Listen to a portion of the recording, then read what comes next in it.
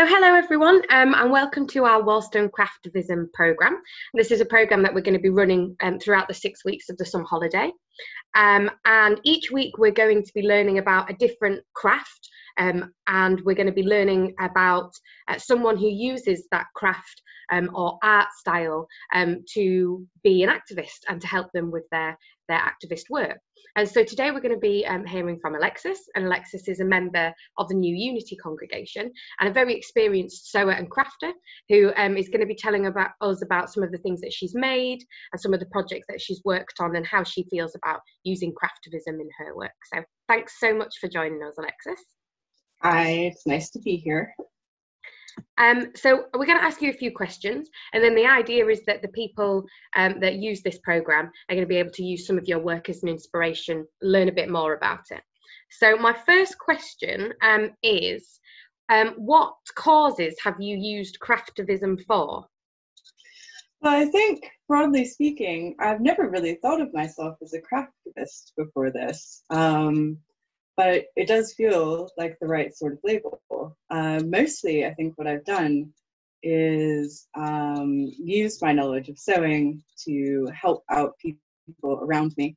So like during the pandemic, I've been making scrubs for the NHS, and now I've moved on to making masks for my neighbors. But I've also used it in order to sort of push back against environmental waste with clothing. Being able to mend your own clothes and to make your own clothes. In fact, I made this dress. Oh, wonderful. Yeah, it's a great way to reduce your environmental impact. Because I made this with secondhand fabric that I bought in a charity shop. And it also helps it helps you be more comfortable with how you look and how you feel about your own body and how you feel in your own skin. You don't have to throw things out so often. And it makes it easier for you to identify what things are well made and how they're going to last. I have also used my crafting skills for various things, often making things in order to go to a protest. So for several protests, I made myself a full-length Victorian mourning veil. So one of the things I like to do is to take fairly traditional items of clothing and reuse them as points of protest in order to tie a protest about how we want things to change in with long-term tradition. So the Victorian mourning veil, that used to be pretty normal, at least for the upper classes of Victorian Britain, to go through a year-long period of mourning that was mostly signified by different colors of clothes and face coverings and gloves. And a lot of the protests I've been to in the past couple of years have been protests where I felt like I was mourning the loss or the death of something. And so for me, it felt really appropriate to make a mourning veil and wear all black and carry white flowers and wear gloves, because I wanted to capture the reason that I was there was because I was grieved and upset. So that would be things both protest about political situations, but mostly also for climate change. It felt particularly appropriate for that. And then another time I've done that was when I was still living in the US. There was a lot of controversy about whether or not women could be bishops and whether or not gay people were, able to be priests and bishops and so on and so forth. So in one part of the Episcopal Church, which is the same as the Anglican Church here, pretty much,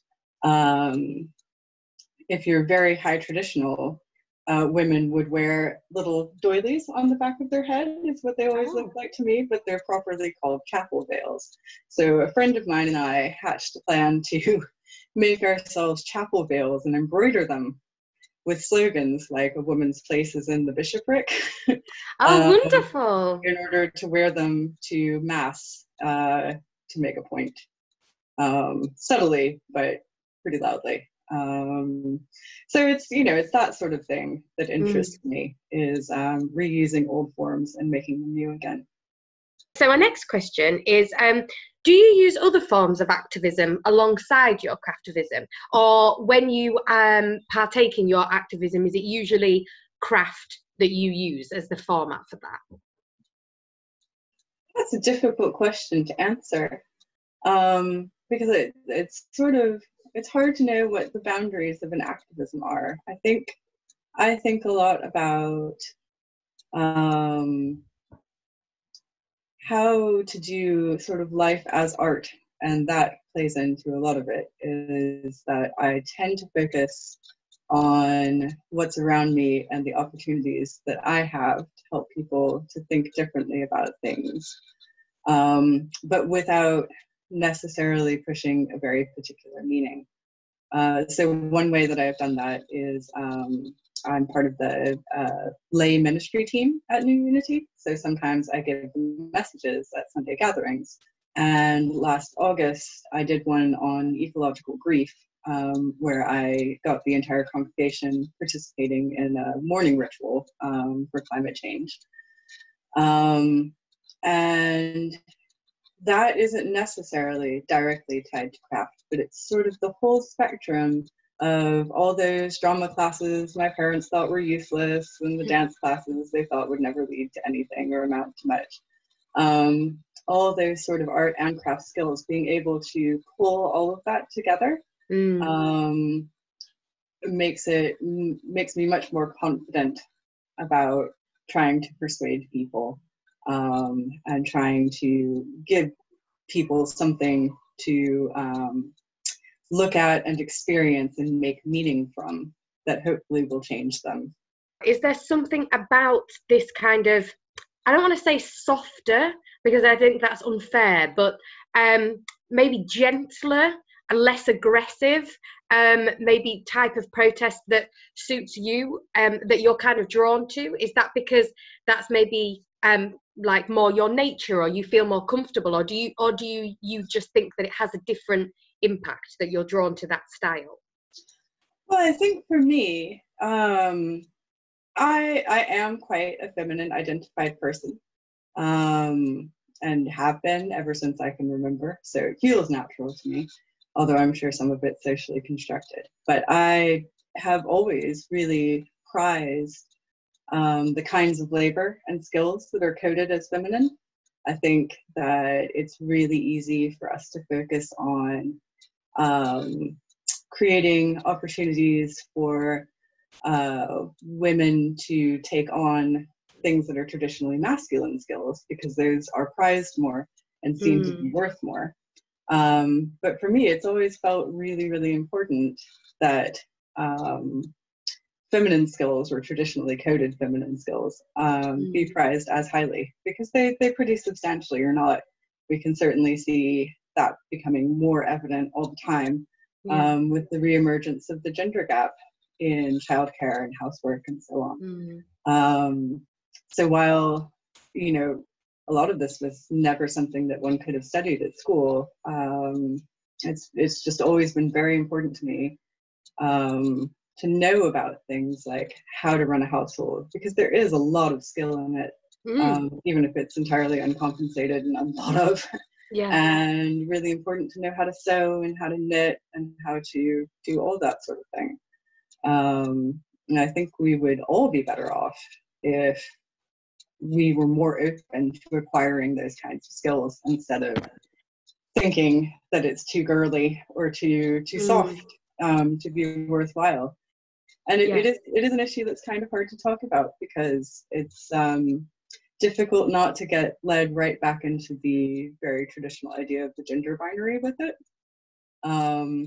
But I really don't see it as being something that is essentially feminine so much as something that's coded as feminine. And it's always, I'm really drawn to promoting that kind of skill and taking it seriously.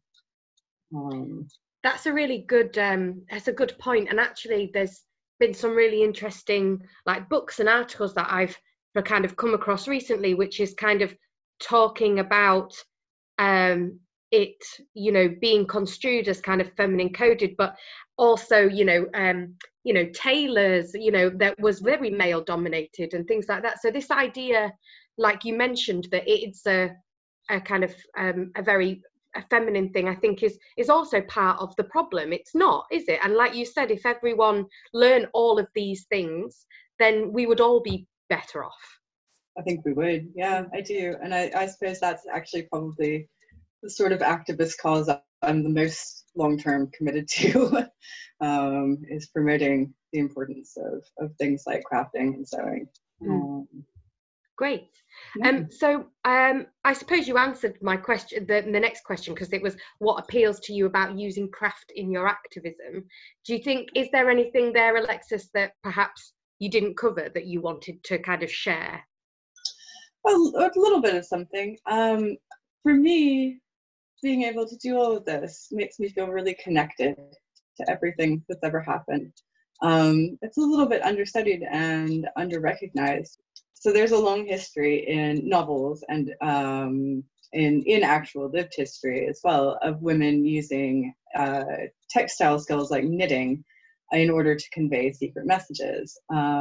There's a character, I believe it's Dickens, and I'm pretty sure it's Tale of Two Cities, of a woman who isn't taken seriously and is just sitting in the corner knitting all the time.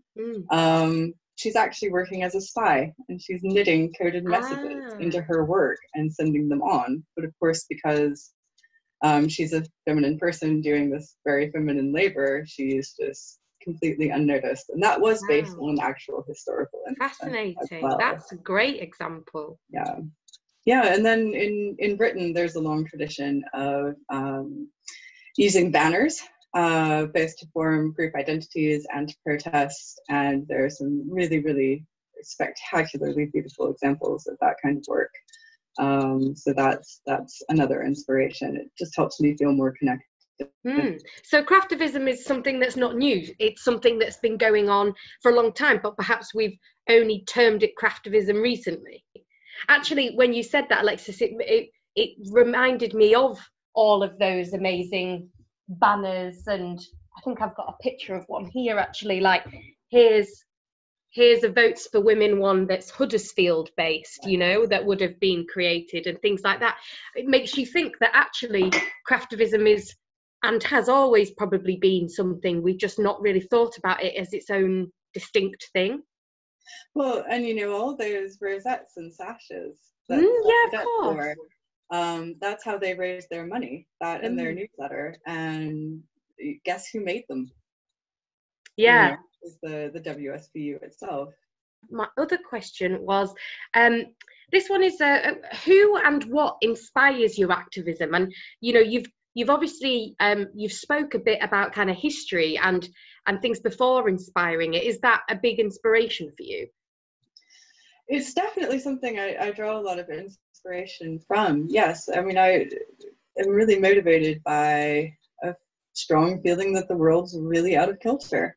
And of course, you know, no one can change that all by themselves. But I think by trying to live out as best we can the things that we value and talking about them when we're given the chance and showing them to other people whenever we're given the chance, you can end up changing lots of people's minds. Maybe not entirely on any given day, but you can start people thinking about things in a way that they haven't before. And in the end, that is how change comes about, is when we all change our minds together. And where do you get the ideas from? You know, so you had this kind of the idea, the project you worked on with the Morning Veil and the chapel hats, which is a wonderful idea, because there's so many layers going on there of things that you're talking about and things that you think are important and getting people to think about. Where do you get the inspiration for those kind of ideas? Where do those ideas come from? But, you know, I don't really know. They just sort of seem to happen.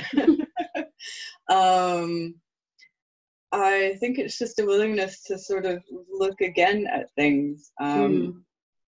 This is going to betray the fact that I went to philosophy school, but objects pretty much are not the thing that they are only within themselves. So they are always wreathed with significance and meaning that comes from relationships, whether that's a relationship between persons or an individual in a large group, or even an individual and their entire environment. And I think it's just sort of, it starts from feeling moved in a particular way, trying to recognize that feeling, and then just allowing that to recall times you've seen that embodied or inscribed into the world, and then using that to make a project. And I suppose symbols are, again, like you were saying, is something that gets used quite a lot in craftivism, especially things like banners, like you said. Yes, and the more you read about clothing history and textile history, the more you realize that it really is at the foundation of humans, of humanity and civilization as we know it, because it's absolutely fundamental to our ability to navigate the world, because we need clothes. We would be in a great deal of trouble in the winter without them. And to shelter ourselves and make our beds and all the furniture that we use and keep ourselves clean and so on and so forth. So the more you learn both about how to make things, because at this point in my life, my most recent skill that I acquired is spinning. So learning how to turn raw wool into yarn. The more you learn about that, the more you learn about how things are made, the more you see that textiles are quite fundamental. And the more you know about clothing history, the more you understand about how it has been used in order to convey meaning to other people, in order to make clear the relationship of some individuals to the other individuals in the room. We don't just wear clothes for comfort or modesty or anything like that. We wear clothes to express some sort of meaning. Otherwise, we'd all just wear the same thing. And people don't really like the idea of having to wear the same thing as everybody else. Although, of course, when we do that, when we have uniforms, that also explains something. So once you start thinking about clothes really in that way, and what they mean and what they symbolize, and how they really affect how other people will relate to you, it's hard not to see opportunities. And you've been using your craftivism skills recently in light of the coronavirus pandemic. Can you tell us a bit about that, Alexis? So all across the country, really, a lot of people who know how to sew and have sewing machines, running the gamut from people who learned how to sew back when that was still taught at school ages and ages ago, and people who usually work as costume manufacturers or as small-scale fashion manufacturers, have taken to their sewing machines to make scrubs for the NHS, because a lot of people were coming back to work in the NHS, or a lot of people who would ordinarily wear their own clothes want to wear scrubs because it's very easy to take them off and wash them at the end of a shift. And it started in several different places at once, one over in Hackney Wick, and another one started, I want to say it was Sussex. But there are several loose organizations of people doing this, where basically we have recreated the pre-industrial revolution system of clothing manufacture, where there'll be one or two people per area who buy in the fabric and cut it into the right pieces, and then they parcel those up. And there'll be like 20 or 30 people who come and take the parcels and take them home and sew them together and then bring them back to the person they got them from.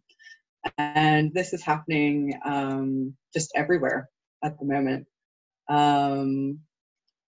We still, still have not satisfied the need for scrubs. And it's been, I think, 8 weeks now, or 10 weeks really. And it's not just scrubs, it's also things like people will make items to help extend the life of PPE or to make it more comfortable to wear. Like there are headbands that you can make so that the elastic from a mask hooks onto them instead of pulling on your ears all day. And also wash bags so that people can take their scrubs off at the end of their shift and put it in a bag so that it doesn't contaminate everything else that they're carrying. So I've been doing that ever since I went on furlough, so that would be the 1st of April. And so for 20 or 30 hours a week, I've been sitting here in this room at my sewing machine, sewing together scrubs. And it's been really great to have purposeful work. Is it a political act for you, making the scrubs? It is. I you know, I'm a little bit dismayed by how we have left people who provide this very essential care work without what they need to do it. It also, and this isn't something I'm directly being activist about at this exact moment, but it has also made me think really hard about sort of the garment industry in general in a way that I was already aware of. But I know from timing myself trying to make the process more efficient that it takes me 2 1/4 hours to sew together a scrub top. Now, if I were working in a factory, I am sure I would go twice as fast because, you know, I've only got a domestic sewing machine and my setup's not ideal. But that means that if I were doing it twice as fast, that means it would cost about £16, just the sewing, not the material, not the cutting. Wow, yeah. That's the London living wage. So that would cost £16. And, you know, no profit in that, no expenses, no nothing. And most of our clothes like this come from Bangladesh. And I don't think there's anything wrong with them coming from Bangladesh, but it has made me realize how much we exploit people in Bangladesh and elsewhere. Because that's fascinating. So through this process, you're learning, and I guess part of this sewing takes time, doesn't it? So you're thinking and you're engaging with what you're doing all the time. Yeah. Yep. You very definitely are. It really is skilled labor, and it's been treated as unskilled labor because it's coded feminine. And that was really the first kind of labor to be mechanized and exported. And it's made me think about, well, what can I do as time keeps going on to start drawing a little bit more attention to this issue and helping other people to do something about it themselves as well. Because it would be way too simple to say, oh, well, you should just buy British, because that's not going to work either. Yeah. Well, thank you, Alexis. And I think that we're going to be creating banners this week, inspired by your work and what you've been telling us about. So do you have any top tips for banner making before the people watching start creating their own? Mostly just have fun and enjoy it. Making a banner is really a chance to give expression to something that you feel passionate about. So try and think maybe of something that you've learned during the pandemic that you want other people to know. Or maybe you feel really grateful about something and you want to express that. Or maybe you feel really angry about something and you want to express that. This is a great way to do that. And the main thing is to have fun and not worry too much about what the back of the work looks like, especially if it's your first project. Great. Well, thank you so much, Alexis. Of course. Great to be here.